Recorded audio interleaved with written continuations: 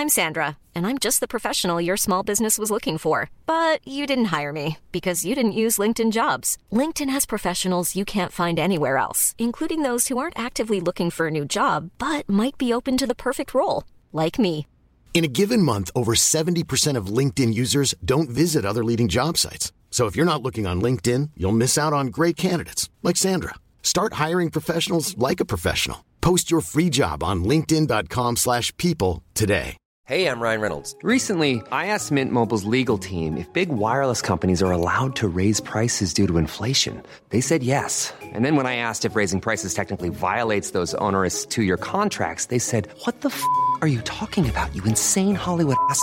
So to recap, we're cutting the price of Mint Unlimited from $30 a month to just $15 a month. Give it a try at mintmobile.com/switch. $45 up front for 3 months plus taxes and fees. Promo rate for new customers for limited time. Unlimited more than 40 gigabytes per month. Slows full terms at mintmobile.com. Everyone knows therapy is great for solving problems, but getting therapy has its own problems too, like finding the right therapist, fitting into their schedule, and of course, the cost. Well, BetterHelp can solve those problems. It's totally online and built around your schedule. It's surprisingly affordable too. Connect with a credentialed therapist by phone, video, or online chat, all from the comfort of your home. Visit BetterHelp.com to learn more and save 10% on your first month. That's BetterHelp, H-E-L-P.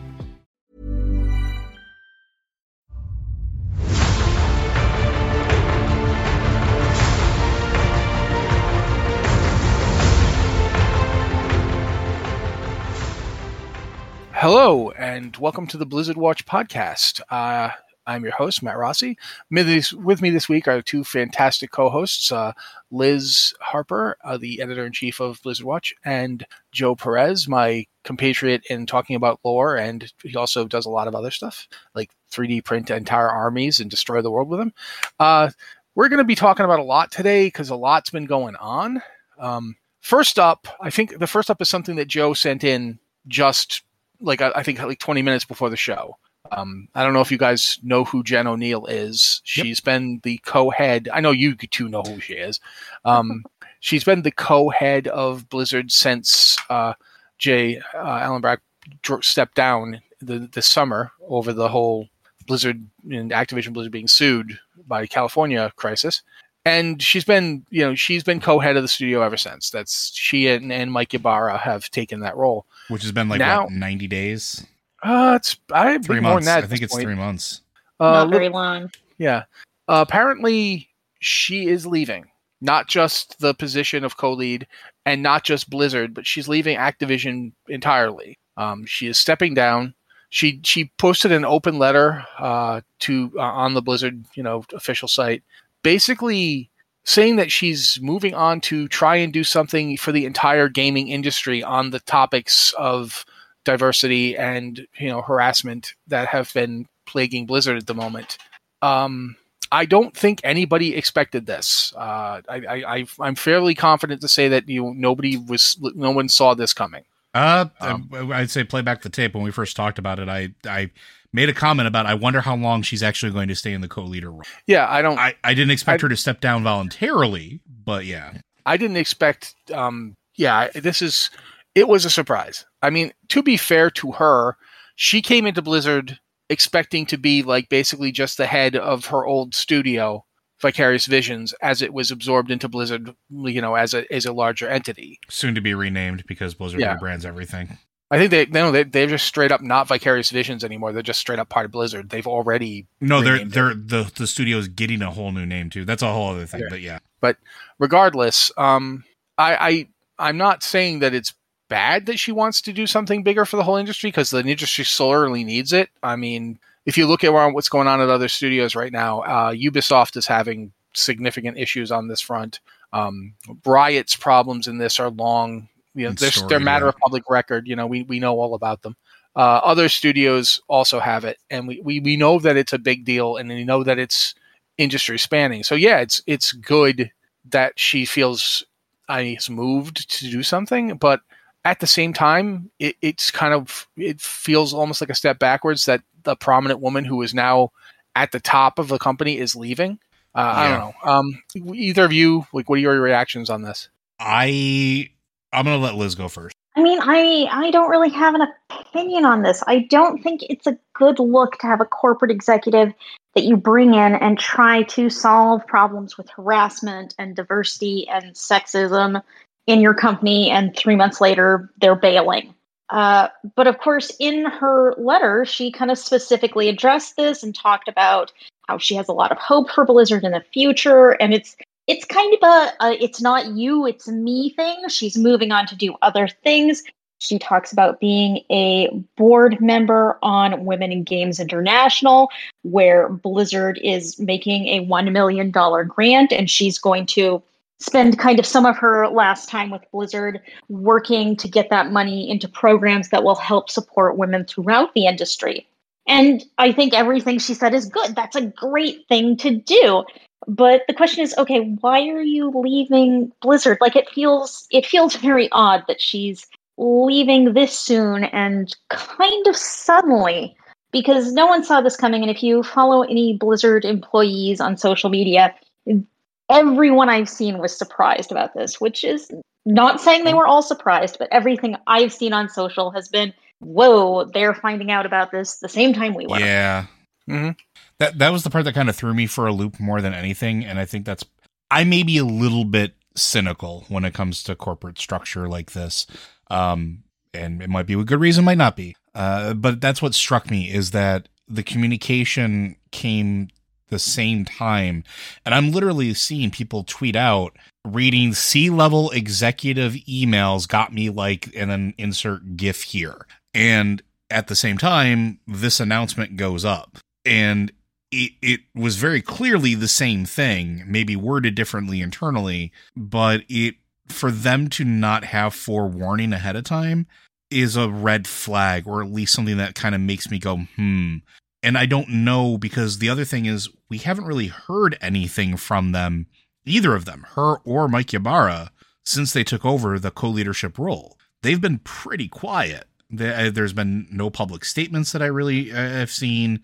There's been nothing that really that they've said. It's all been PR announcements or corporate communiques out, and nothing from them personally, right? Insert discussion of Mike Ybarra, his guild and golds for carries. Let's not. I know, but I'm just saying that's the only thing. That's the only thing I've heard from Mike Ybarra, aside from the occasional tweet that's like, I really like this game. And it's like, okay, cool. I'm glad you like it. Right. It would be bad if you didn't. And part of me was also curious, because when they first got announced to it, I made a point out of calling out that they were not called president. They weren't called a traditional C-level name. Co-leader is not a C-level title, right? Leader is not a co-level title. It's also not a title. It's not a title that means anything. Exactly. It doesn't have a defined meaning in a corporate structure. If you go and tell someone, "Oh, hi, I'm the co-lead of Blizzard Entertainment," they're like, "What?" Oh, you run a team? You're a team leader? No, yeah, I'm the leader. No, sorry, go ahead. Yeah, it's like, I remember back in the days of the site before this site, my first role as in editorial, I was the co-lead of the site, which meant I was, editing the site and responsible for content with someone else. And it's like, that was not, a really strong title then. And it's definitely not a strong title for the head of a company. The other reason that I wanted to call it out, though, too, is this is a trend in tech right now. Go look at a lot of the open position titles on, go through LinkedIn, go through Indeed, go through them, and look what the tech companies are hiring people in for. You're going to see a whole lot of missing titles. You're not going to see supervisor. You're not going to see manager. You're not going to see director. Those titles are starting to go away because they carry weight. And the C-level titles are still there, but now the other ones are being replaced with leader or team leader or senior leader.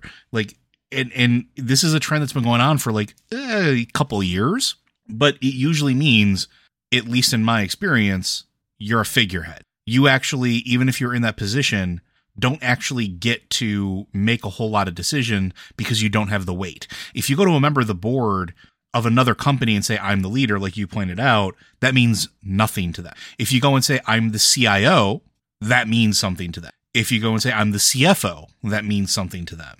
Those titles carry weight, though the other ones don't. And the fact that we haven't heard anything from them, any initiatives that they were actually doing, anything like that, it makes me wonder if maybe, and this is maybe a little conspiratorial, maybe Jen O'Neill got to a point where she realized she couldn't do much and that it would be better to work from the outside than inside. And if that's the case, that makes me sad, because you would want somebody in those positions like her to be able to affect change. But if she can do it from the outside, I'm going to run with it too. Like I'm going to say the best of luck.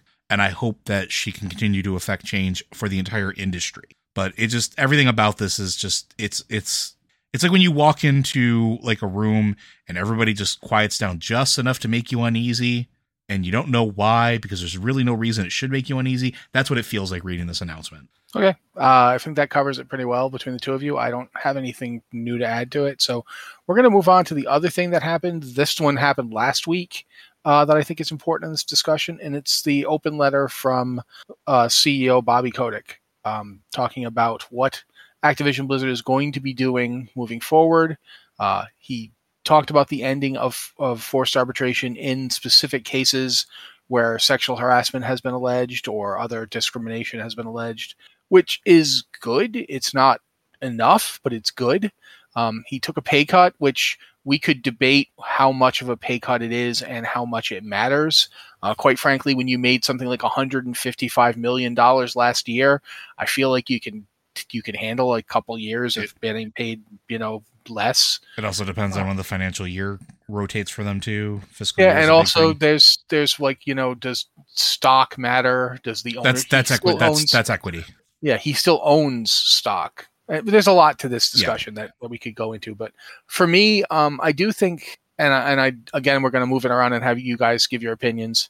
I definitely think that there is an element of this that is positive. I think that it is good that they finally came out and addressed the employee concerns, even if they did not address the employees themselves.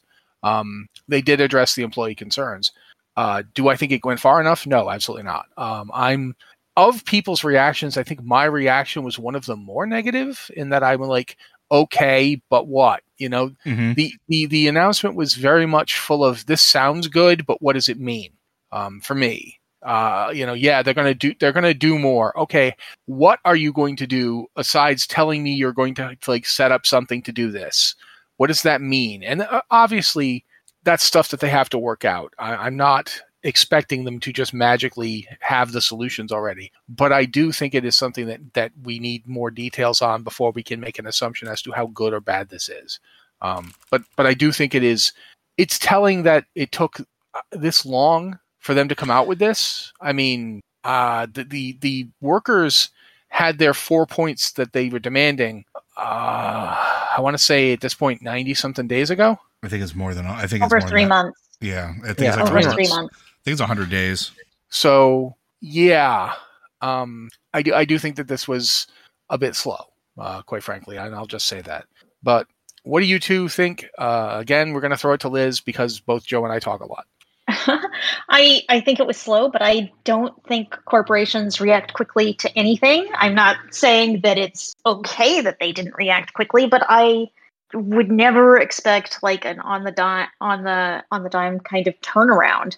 And this is a nice first step, but it's not everything. And you, Matt, were talking about how this addresses the employee issues, and it addresses some of them, but not all of them. Mm-hmm. Yeah. Mm-hmm. Like it removes forced arbitration, but only in certain circumstances. So forced arbitration can still be used to keep employee complaints out of the courts and keep employee complaints separate and isolated so they can't get together for collective action against the company. It does not address having an outside audit of their HR policies and, diversity practices and hiring practices and all of that, because right now they are having an outside firm audit it, but it's not a neutral third party. It's someone that has existing business relationship with Blizzard, and it has also a history of working of busting unions and busting collective employee action. So this isn't a neutral party that's necessarily on the sides of the employees. And there's definitely been a lot of criticism about that. So it's a nice first step that they're ending arbitration in some ways. Bobby Kotick is taking a significant pay cut, whether you think, oh, he has plenty of money. He's taking a very significant pay cut. And considering he's been one of the top paid CEOs in gaming for a number of years now, I think that's a nice step. That's a nice step, but it's a step. It's a step towards addressing these problems, but it doesn't fully address the problems. Joe? I am not going to say everything that's coming to my mind, but I will say that it is a nice first step, but I'm very much in the yes and camp. Like, this is good. These are good steps, but now what else are you going to do? Liz pointed out everything that I would have pointed out as well, but it's still not enough. It's not enough for all of the years that this has been going on. And we talked about this, and we had some very visceral responses when everything, started coming out, like, especially for some of us. And there was a point where I confided in Matt, and Matt talked me off of a ledge, more or less. And I appreciated that. But it's like, when you start really thinking about how long this stuff has been going on and how long a lot of these terrible policies have been in place and the track record that they have, yeah, this is a good first step, but how many more steps do they need to take before they get to the top of that mountain? And it's going to be a while. Yeah. I definitely feel like, for me, it keeps coming down to, it's good that you are saying these things. You are saying the right things, but I need to see what you're going to actually do beyond saying we're going to set up something. And the points about forced arbitration still being in place for everything else, and the point about, okay, who's going to be doing this audit? And, if it's the same people you always hire, then no, it needs to be somebody else. Those are good points to make. And there's a lot more to the discussion that we don't really have time for, but I think this dovetails nicely into discussing the next thing I want to discuss. Ian Hazzikostas did an interview, I think yesterday, as we're recording this. Yeah, yesterday, I think so. And basically talking about what 9.1.5 means and what it means for the future direction of World of Warcraft. There's a lot in this interview. So what I'm basically going to do is have Joe and Liz talk about what they thought, like when they read it, what they thought the thing that they were most struck by is, and then I'll come in with mine. This time I'll throw it to Joe because, why not? Faction divide coming up as a topic that was generally and candidly talked about, and about how it just doesn't necessarily work all the time. Like, we've been talking about that for years, but to hear Hazzikostas actually talk about it openly and without any sort of veiled wording about it was refreshing. And I think it's the first time that they've actually mentioned that, because usually when you get them talking about the faction divide, it's what defines Warcraft. And, Matt and I talk about this on Lore Watch. The three of us have talked about it here. The faction divide isn't as important as it used to be because we're not in the RTS anymore. The world has evolved. The stories have gotten bigger. The stakes have gotten larger. And it's really hard, like he pointed out in this interview, it's really hard to sell the faction divide when you have Thrall and Jaina working together, and then we have all these cosmic threats that we're forced to work together. Doesn't mean we have to be best friends. And we've talked about, you can have very interesting stories and interactions between the factions, but it doesn't have to be all-out hostility and war all of the ding-dang time. So that was surprising to me, and probably the thing that stood out the most to me. Because then it also starts getting the gears turning about now starting to break down the social barriers. Now are we going to start seeing maybe mercenary modes for cross-faction raiding on the horizon? Is that something they'll actually look into? Is it something where maybe we'll actually be able to play with our friends because my friend prefers to play dwarves and I prefer to play Volpera or whatever the case is, and maybe we can actually play together fine. So it's interesting to me to see that that's actually talked about, and I hope they go further. Liz? What I actually thought was really interesting is Hazzikostas talking about how they've been making all of these little changes. They've been changing quest names. They've been removing jokes. They've been doing these little changes to kind of content in World of Warcraft. And that's gotten a lot of flack for why are you doing this instead of addressing harassment? And it's like, okay, these are different issues. And the Warcraft team can do this, but maybe not address corporate-wide problems. But I thought it was very interesting to see Ian talk about this because he's saying that, it's not like we've decided to go in and strip out everything, but, it's 17 years later and we recognize that we aren't the same people who originally designed this game. The players aren't the same people who were originally designing or playing this game. And some of this isn't inclusive. Some of this is unfriendly content. Some of this is insensitive or maybe insulting. And what they did was took reports from people inside Blizzard that pointed out things like, okay, this is like weird and it doesn't work and I don't like it. And they evaluated that and they, have started stripping these things out. And it's not necessarily to remove everything, but they want the game to represent the people who are making the game and the people who are playing the game today. And that means going back and reevaluating some decisions they've made in the past. And I found this entire fact that they've been making these little changes to be so interesting and so meaningful, really. They're small changes, but they're changes they didn't have to make. They're changes that are unimportant in the grand scheme of things. They did not have to make a commitment to changing these old, insulting, uninclusive things from this, 17-year-old game. They didn't have to do this, but they did. And the fact that they've thought about this, that actually means a lot to me because I never expected them to do this. And I mean, he's talking about it really openly, like, well, we're evaluating. We recognize that this is not the same company it was 17 years ago. These aren't the same people that we were working with 17 years ago. And the game has to evolve with the developers, with the players. Yeah, I also thought it was interesting on that front that he talked about it's not an either or thing. Yeah. Like, it's not that, we can combat harassment and player toxicity and problems both within the player base and at the company, or we can, change some character names. No, we can actually do both of those things. It is not an either or situation.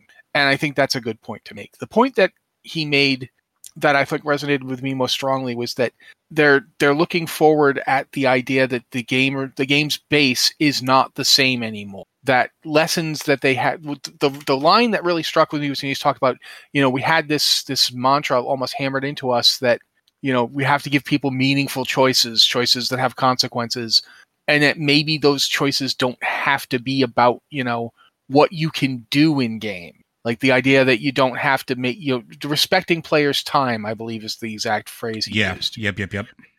That's a design choice that I think really does need to be reevaluated because I played this game in 2004. I think everybody in this conversation did, if not in 2004, certainly in 2005 and beyond. We're all, we've all been playing it for a long time. And in that time, our lives have changed. I do not have the time to spend 8 hours in Molten Core or anything else in World of Warcraft. I don't have 8 uninterrupted hours to do that. Mm-hmm. It just is not in my life. And, the game as it was in 2004, the fact that we have a kind of time capsule where we can go back and look at those systems and look at how they're implemented, it doesn't even work for people playing that. Like WoW Classic is the Seasons of Mastery, which we're going to talk about, absolutely proves that you cannot go home again. You cannot keep playing the same game. It does need changes. It does need updating. And so I feel like that's a good move. The idea that let people to make it alt friendlier, to make it, if they're not going to like blatantly copy what other games are doing in that field. I don't think they're going to just suddenly make it so you can play, your Night Elf warrior can now also be your Night Elf priest. I don't think they're going there.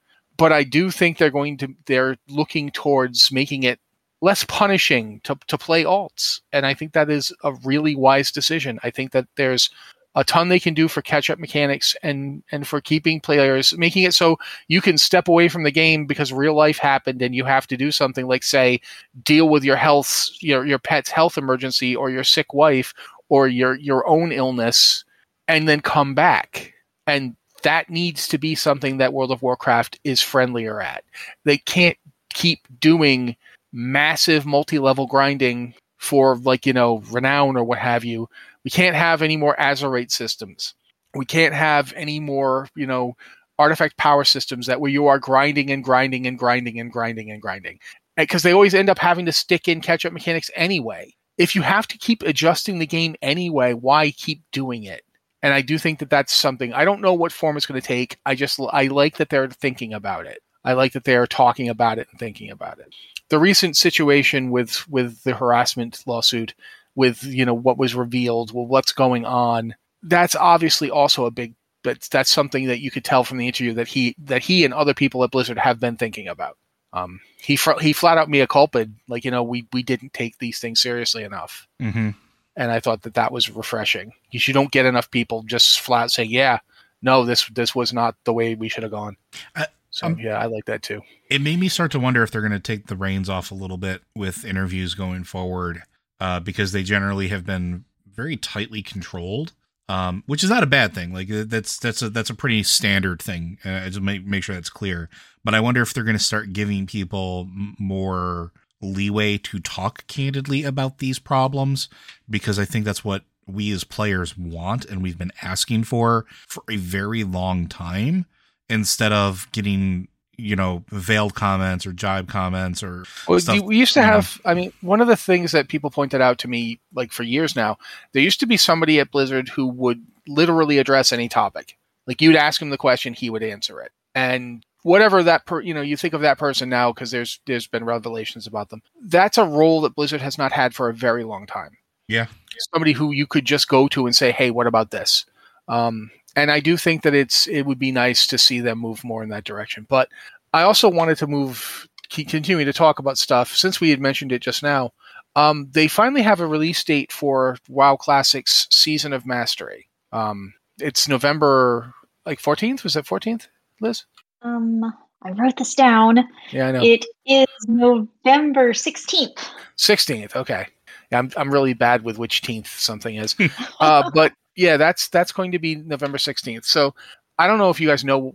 Again, I know the people in this podcast with me know. I'm talking to people listening. Basically, the Season of Mastery is kind of like hitting the reset button. It is very similar to the concept of seasons in Diablo 3, which we're going to be talking about a little bit later. So I'm segueing my butt off today. But the Season of Mastery is basically you start off again at level 1. They're changing leveling so it will go faster, so you can get to level 60 faster. And all the raids and everything will be reset back to the way it was when they launched WoW Classic, where certain content will unlock at certain times. Over the course of a year, they're going to unlock everything. And they're changing stuff in raids to make the encounters more like they were originally. Because keep in mind, when WoW Classic launched, it was running on the patch 1.12 architecture, for lack of a better word. Everything was tuned to patch 1.12. And as a result, if you watched WoW Classic and how raiding went in WoW Classic, bosses fell down raid groups were practically punching the air next to them, and they'd be like, "Oh no, my health," and fall over. But raids were being finished in 30 minutes. This is not how it used to go. Nope.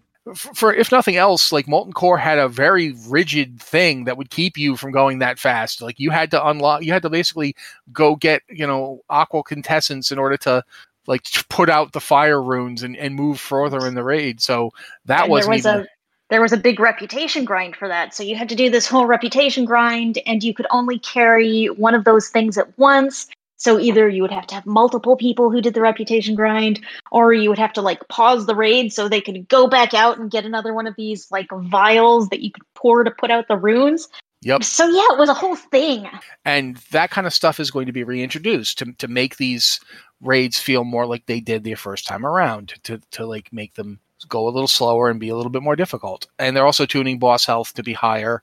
I think they're going back to the earlier versions of them. That's all great. I think it's a good idea, but it does beg the question, is this going to be a one-time thing, or are they going to have to keep doing it? Are we going to keep having new seasons of Mastery? Are they going to get season themes? I'm interested in what these two have to say. I have an opinion on this, but as is always the case when you're hosting a show, you have to try and shut up occasionally and let other people talk. It's a hassle. I could just keep talking for an hour and we could be done, but no, I have to let other people have opinions. So this time I'm going to make you guys fight like Kirk and Spock in that one episode of Star Trek. Okay, no.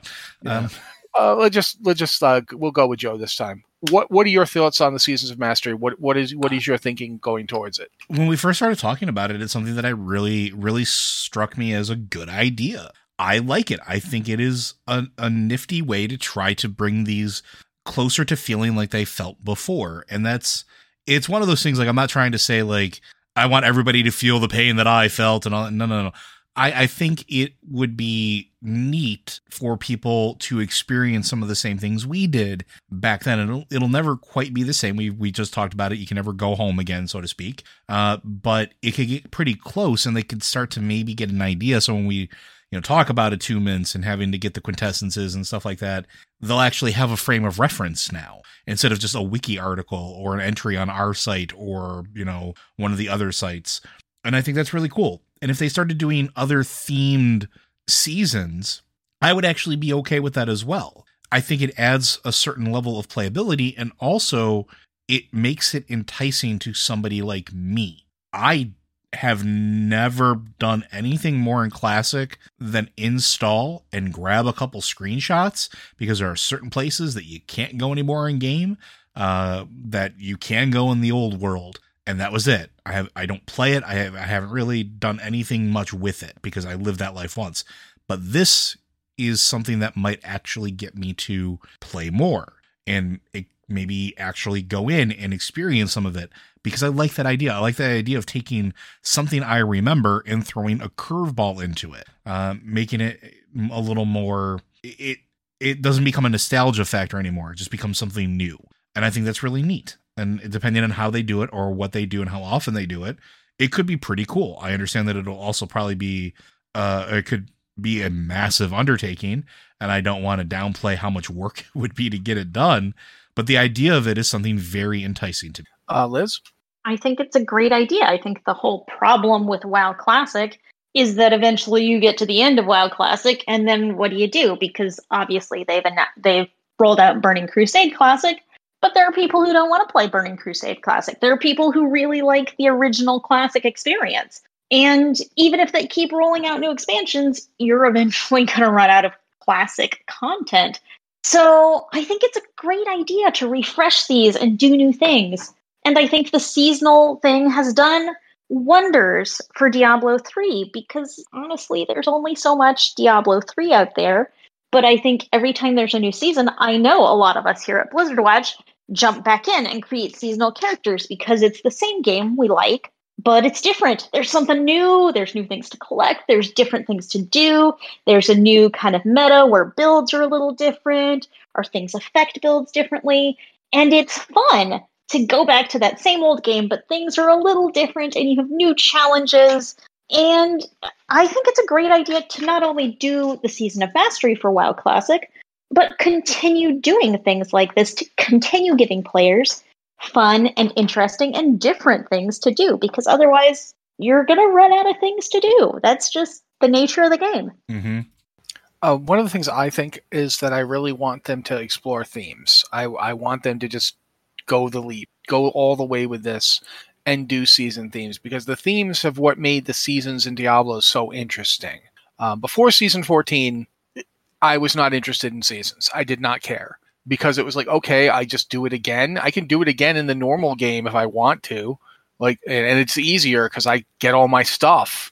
What's exciting about doing it in the season? And I just, I'm not somebody who's big on, you get a new portrait frame, or you get some achievements. That doesn't matter to me. In WoW, achievements are things I do for other people. They're not things I care about. I do not care what my gamer score is in any way. It just has never been interesting to me. But when they put in the themes, I remember the visceral experience my wife and I had playing Diablo 3 the first time Double Treasure Goblins happened. To this day, I still remember my wife's choking, like we were playing over a chat because her computer's in a different office, and she's going, and I'm like, what are you saying? What's going on? And then like 2 treasure goblins run by me, and I'm like, oh, treasure goblins. Well then, and it changed up the game for us. It made something, now we were interested, now we were invested. And they've done some really interesting ones. They've done some that haven't really worked. I get that is the danger involved, but I really do think that they should go with the theme, and that's a good moving forward. Isn't it always the danger whenever you do something new? Is it might not be well received? That's always the risk you're going to take. Yeah, right? obviously, absolutely. And now let's talk about Diablo 3 Season 25. Segue! I'm just so good at this today. Oh, wow. I'm not really. But yeah, we know that on Thursday, November 4th, as we're recording this, that's 2 days in the future. Although it's not, no, it is. Yeah, it's Thursday. It's this Thursday. Yeah, I my God, time. What are you doing to me, time? But yeah, that's coming this Thursday, and we don't know everything, but we do know now the basic theme of the season is going to be the soul shards that they're introducing. The season 24 was the ethereal weapons season, where you could get a special ethereal weapon and run forth and wreak havoc with that thing. And it's kind of similar in that it is an item that will be dropping in the game. It's not like a random power you get like we've seen with some seasons, and it's not 2 treasure goblins like we should see every season forever. But it's interesting because these soul shards are socketable items. If you're playing Diablo 2 Resurrected right now, you know the skulls that you can get eventually and you can socket in your gear? It's kind of like the skulls, except it's actual pieces of the 7 evils. It's literally a chunk of one of them. There are three varieties for helmets and 4 varieties for weapons. And these things are upgradable. They're basically legendary gems in terms of how they work, but they have special powers. You can upgrade them 3 times using an artifact. No, not an artifact. Sorry, a resource that drops, the Hellforge Ember. Yeah, you get those. You use those to upgrade the item. So it's interesting. It's an interesting way to play around with the concept of how you will gem your gear. Legendary gems are a big part of most people's metas, and having this new version will change that. We don't know what they do. We know that they're going to do something related to the Lord of Hell that they are, linked to. Like if you have a Baal shard, presumably it's going to have something involved with destruction. A Mephisto shard is going to probably be around the power of hatred. A Diablo shard will most likely be about the power of terror, because that's what they are, the embodiments of. And the same for the ones that go in the weapons. There's, Asmodon, Belial, Endariel, and Duriel to choose from. And you can have one in a weapon and one in a helm item.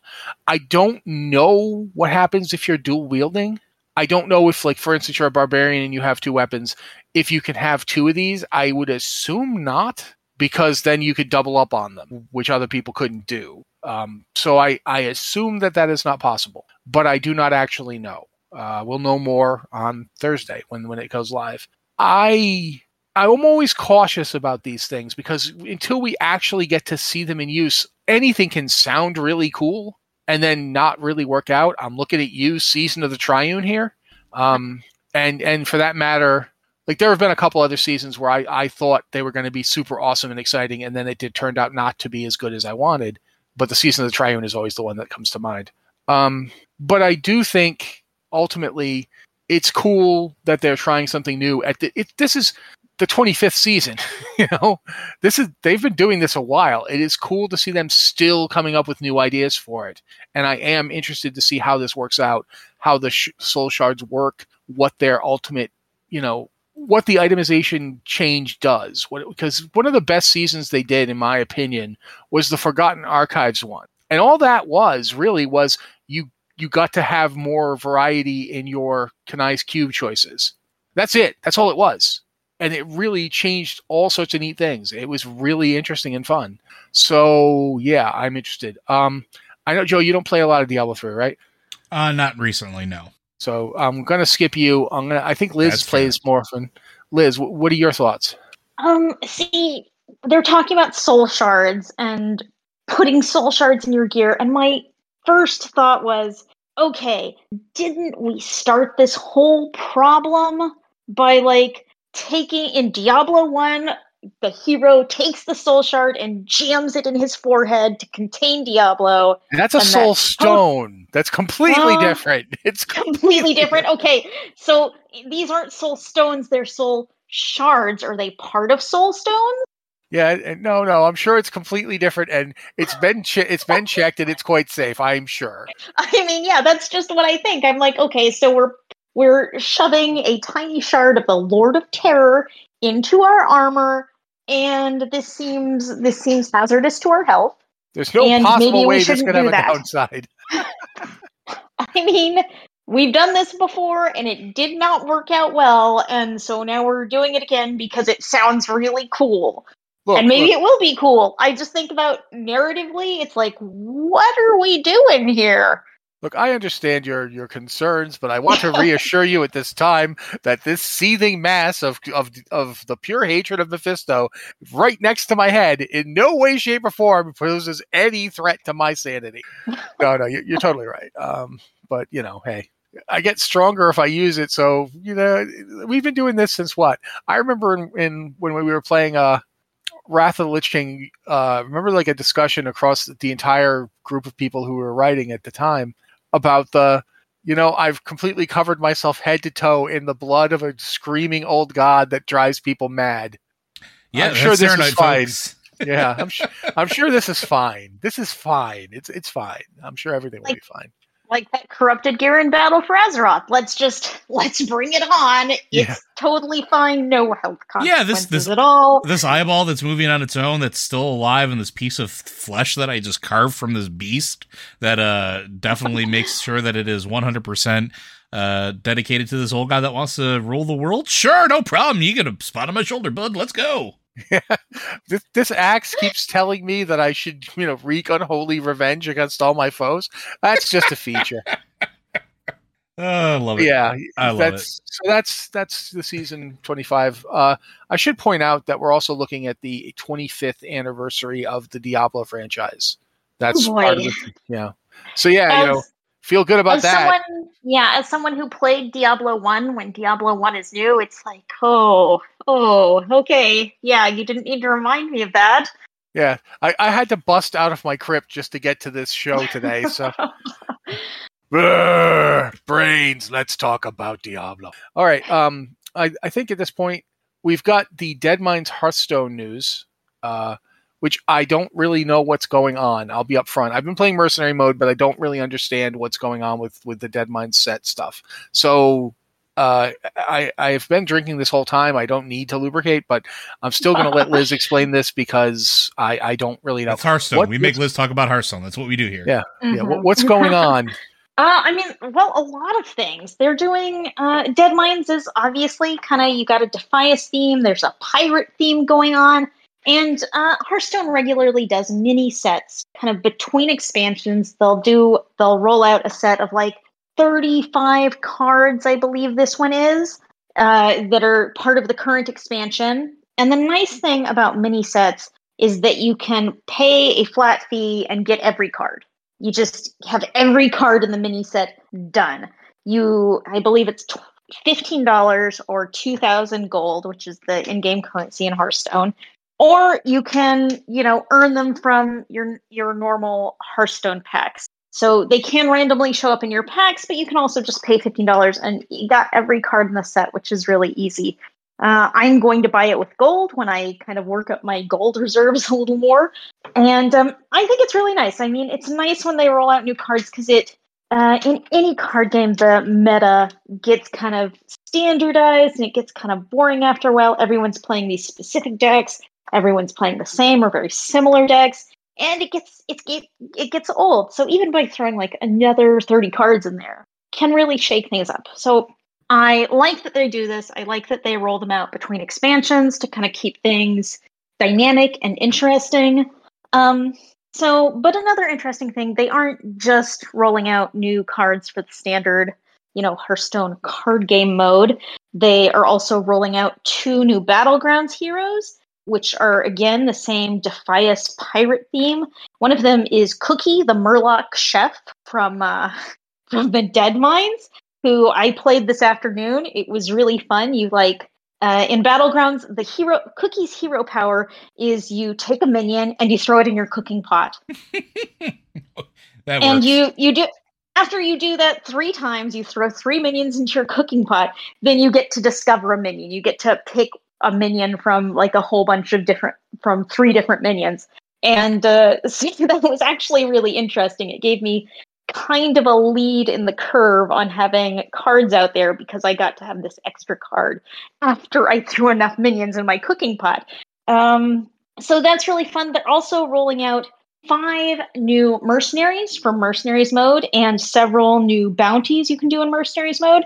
I have some mixed feelings about mercenaries mode in general, but one of the problems with adding new mercenaries that they haven't really addressed is that the way to get mercenaries, either you buy mercenaries packs, and there is usually 1 mercenary in mercenaries packs, but the way you, like if you aren't having any luck getting this mercenary, the way you make them is with coins. Now, you can earn coins through gameplay, or you can earn coins in packs. But for an epic mercenary, for example, like Edwin Van Cleef, who was added today, that costs you 500 coins. Now, in-game activities, and you might get 10 to 20 coins for each of those, so that's a lot of coins, and it's random. There's a specific type of coin for each for each mercenary. There's a specific type of coin. So when you're randomly collecting coins, and it can be for any mercenary, throwing 5 new mercenaries into the pool actually makes it harder to get the coins you want so you can build your mercenaries team. So I'm not really sure how I feel about that. I think kind of the currency system here is still a little weird. The balance isn't here because you're kind of like, oh, cool, new mercenaries, but you're also kind of like, oh, but this is going to make me even less likely to get the coins to buy and upgrade the mercenaries I want to play. Yeah, so, absolutely. I do totally agree that mercenary mode has a really weird, for lack of a better word, economy. I don't feel, it doesn't feel great trying like, oh, I want to get this one, but not going to happen. But yeah, I want to get this one, but I got 10 coins for this other guy and 15 coins for this other guy and 5 coins for this other guy. And I feel like it's the fact that it's so random as to what coins you get. Like even if you want to be working on, say, Grommash, you want to make, him your main guy. If you don't get the coins, you can't. It doesn't matter what you're trying to do. It only matters what you actually get. And I feel like that's bad. That's not working great. Yeah, the coins don't feel very rewarding. You can focus a little bit because each different bounty has at the very end boss, once you defeat the end boss, it has a chance of giving you coins from one of 3 mercenaries at random.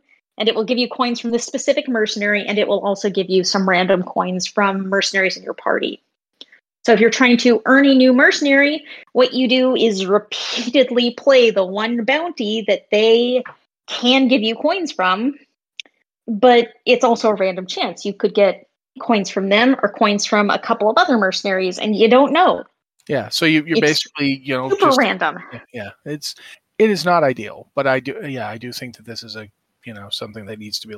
But at this point, we've got one more news story. And looking at the time, I don't know if we're going to get to any emails tonight. I'm really sorry, guys. A lot of stuff happened. Slow news week. Yeah. We haven't even talked about patch 915, which went live a few hours ago. Yeah, when I was writing the email, I couldn't even log into the servers, but since then they are up. You can go and see patch 9.1.5 right now. Patch 9.1.5 is officially my favorite patch. Okay, then talk about why. It has nothing to do with what's actually in the patch. Yeah, Joe got his Dragonstalker gauntlets. I have been after 16 years. 16 years of farming, and I finally got the Dragonstalker gauntlets. I finally have a full set. Yeah, I know exactly how this feels for obvious reasons. But yeah, there's like new cosmetic stuff. There's the Covenant stuff has been changed. I saw Liz. Weren't you switching your Covenant around today? I was actually. I switched. I was going to say I was fascinated listening to Liz while she was figuring it out. Yeah, I switched my Covenant like 5 times in the course of like 15 minutes, and I think I kind of confused the game. But I was just testing to see how it worked and like what's the dynamic, what's the problems. And one problem seems to be that if you switch your Covenants, 5 times in 15 minutes, the quest you need to pick up to go and unlock all of your Covenant stuff vanishes. Like there's some weird phasing thing there when you talk to your Covenant guy that the quests appear and disappear depending on what Covenant you're in, I think. Anyway, I don't recommend going and switching like covenants like 20 times, like back and forth, but you can. If you want to, you can. You can start out as Kyrian, go to Oribos, you walk over to Lady Moonberry and you say, "Hey, I want to join your fine covenant today."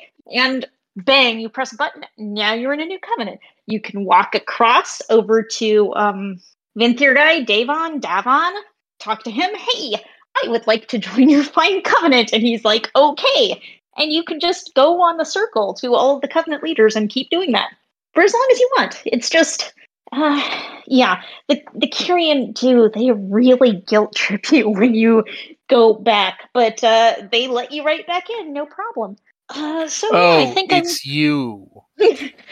Hello. Yeah, We've missed you, Ma Walker. It hasn't been the same without you. No, he talks about how it was a betrayal when you left, and it's like, yeah. I actually kind of felt bad because he's like, "You betrayed us by leaving," and I'm like, "No, I just wanted some different abilities and maybe some new transmogs." Oh god. Yeah, but okay, so that's cool that you can do that much easier now.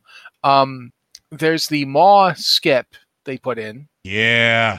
Which I'm probably gonna finally get my dwarf up because she got stuck in the Maw, and then I hearthed out of the Maw on her and didn't go back because it was like, no, I can't do it at 6th time. And just to specify stuff that we think that it's a bad experience, it's just sometimes you don't want to do it 8 times in a row.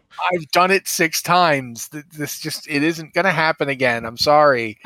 It's just the thing about stuff like that. The Maw intro is an example of a really well-designed, really cool intro experience. Mm-hmm. Intro experiences are always strongest when they are introducing you. But imagine if every time you met someone, they launched into introducing themselves to you like you'd never met them before. Like, "Hey, we're going to Jack's party. Hi, I'm Jack. This is my house. This is my wife and my 2 dogs. Jack, I've known you for 35 years. I know that's your wife and your dog. I know your dog. I've known all your dogs." It just eventually somebody just comes in. "This is Glognog, destroyer of 7 galaxies, conquest." Just every single time they come for dinner, they have to have like this big fanfare. Like, yeah, no, it just gets old. Yeah, especially Glognar, because that guy cannot hold his liquor. But anyway, so yeah, the Maw skip is something I was looking forward to and I'm really excited about. I think the Anima Diverter in Korthia is a really good move. Yeah, I would agree. Yeah, because making people go back to their Covenant Sanctum to deposit Anima. Yeah, no, that's not great. I like that they're doing more cosmetic stuff for druids and for other for like. Blood elves, for void elves, and the Nightborn and Lightforged. That's all cool. I'm down for that. The changes to legacy loot. I think I've probably made a noise that only dogs could hear when I read that. Because my dog was concerned. She's like, "You okay, Dad?" And I'm like, "Yeah, I'm fine, honey. It's fine. I just realized I'm gonna finally finish some Legion sets." So yeah, overall, I am happy about this patch. I think it is a good patch. Yeah, I can't think of too much else to say on that subject. Do you guys got anything else? Like Liz talked about covenants. Joe, anything in particular that jumps out that you're excited about? Honestly, the whole patch is it's a general quality of life improvement across the board. And I think that it is just good. Honestly, the thing that I'm looking forward to the most isn't active right now, and it's the Legion Time Walk. When does that go active? I think it's 2 weeks. December 7th. Oh, my birthday. I get Legion Time Walking on my birthday. Yeah. But I mean, happy birthday. Because Legion Time Walking is fun. It sounds fun for me. No, the fact that you're going to have Mythic plus Time Walking. Yeah, really that's cool. They've never done that before. So I'm really excited for that, especially for Legion, which had some of the better Mythics. I would agree. Yeah. So that'll be something I might actually try to get involved in. That's pretty cool. But we're now we have 3 minutes left on this show. We had a lot of news this week. Yeah. Oh, Transmog. I'm going to read Jack's question here. Okay. Although it was intended for the queue, I stole it because I'm writing the queue tomorrow anyway. We're doing this instead of talking about transmog? Oh, gosh. No, it is a transmog question. Oh, okay. Yeah. Q for Q. What's your favorite piece of transmog and why? I recently got myself a plundered blade of Northern Kings, and I'm tempted to make it an alt just to use it now. I'm not going to let Joe talk. No, go ahead. Go ahead, Joe. No, that's fair. Rock Ladar. Rock Ladar is 100% my favorite transmog. I absolutely adore that bow, and it's partially because of how much I went through to get it, because I got it at level at the time, and it was a guild wide event to when I got it, everybody in the guild showed up in Fellwood and we did the thing together, and it was just it has a lot of good positive memories. So even now, my hunter's bow will always be Rock Ladar, 100%. Okay, Liz. I love the Silver Hand, which is the Holy Paladin artifact weapon. It's so good. It's a giant two-handed hammer, so you can be a healer with a giant two-handed hammer, and it has spikes on the faces of the hammer, and it just looks. Some of the appearances on it are just so menacing, and it's as tall as my blood elf. It's huge, and it just feels so satisfying. To go in and do my healing with my giant hammer, and it's okay, gonna heal, gonna holy shock over that way, gonna swing with my hammer over this way. It just feels, it's so satisfying to use that for a transmog. I'm not big on transmog. So I don't really this is when Matt exploded from lying on the internet. Honestly, I couldn't even keep it going through the whole thing. Part of the problem here is you're asking me to pick one of my children. I mean, this is Sophie's choice for me. But I will say, one transmog piece that I don't think people will expect me to be excited about is the original Sulfuros.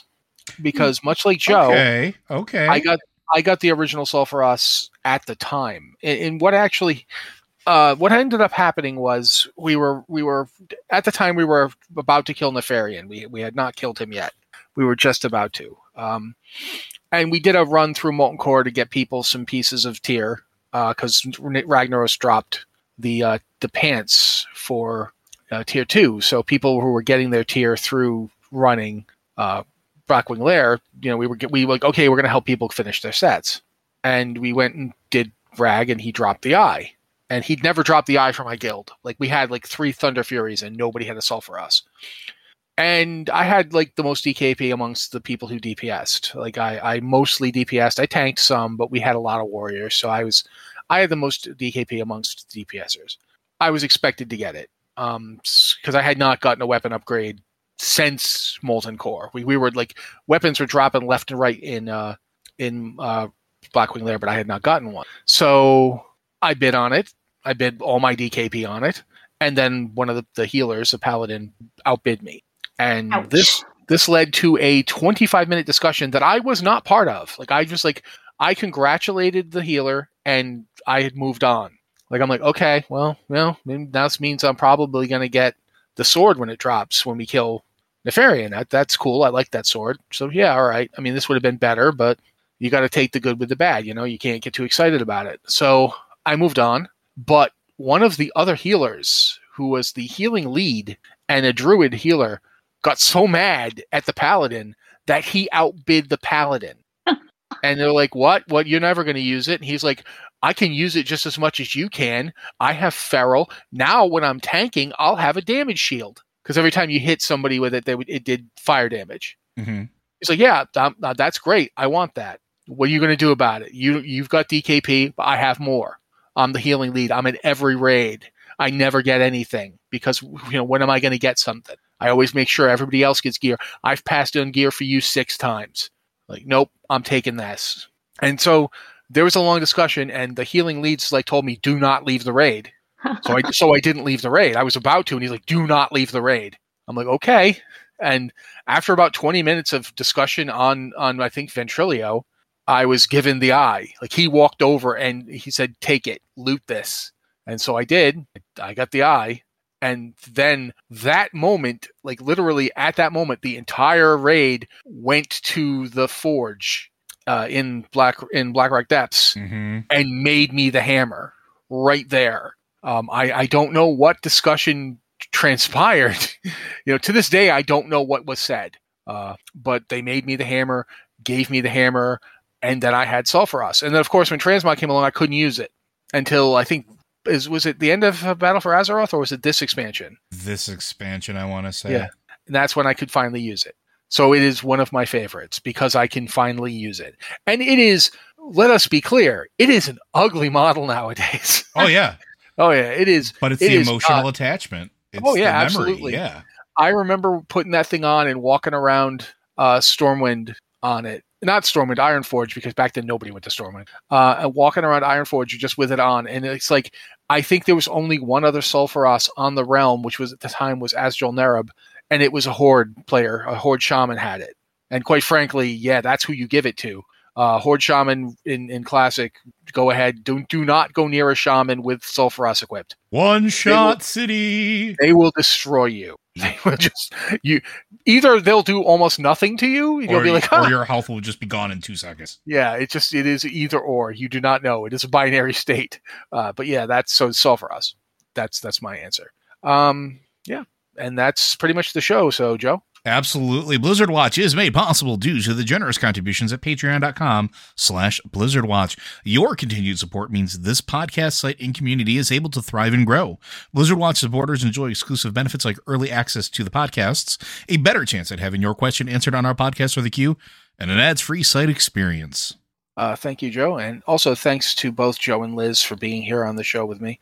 It makes it a lot more fun, and also does mean that I can actually hydrate myself, because quite frankly, when it was just two of us, I was constantly thirsty. Yeah, same.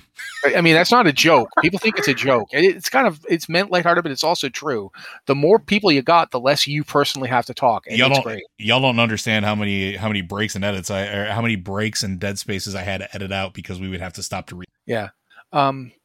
So yeah, I want to always say that, we here at Blizzard Watch stand in solidarity with the employees at Activision Blizzard and their continuing effort to bring positive change to the company and the industry. This week was heartening, and I hope we see more moves along those lines. But this has been the Blizzard Watch podcast. Thank you guys so much for being here with us, and we'll be back next week.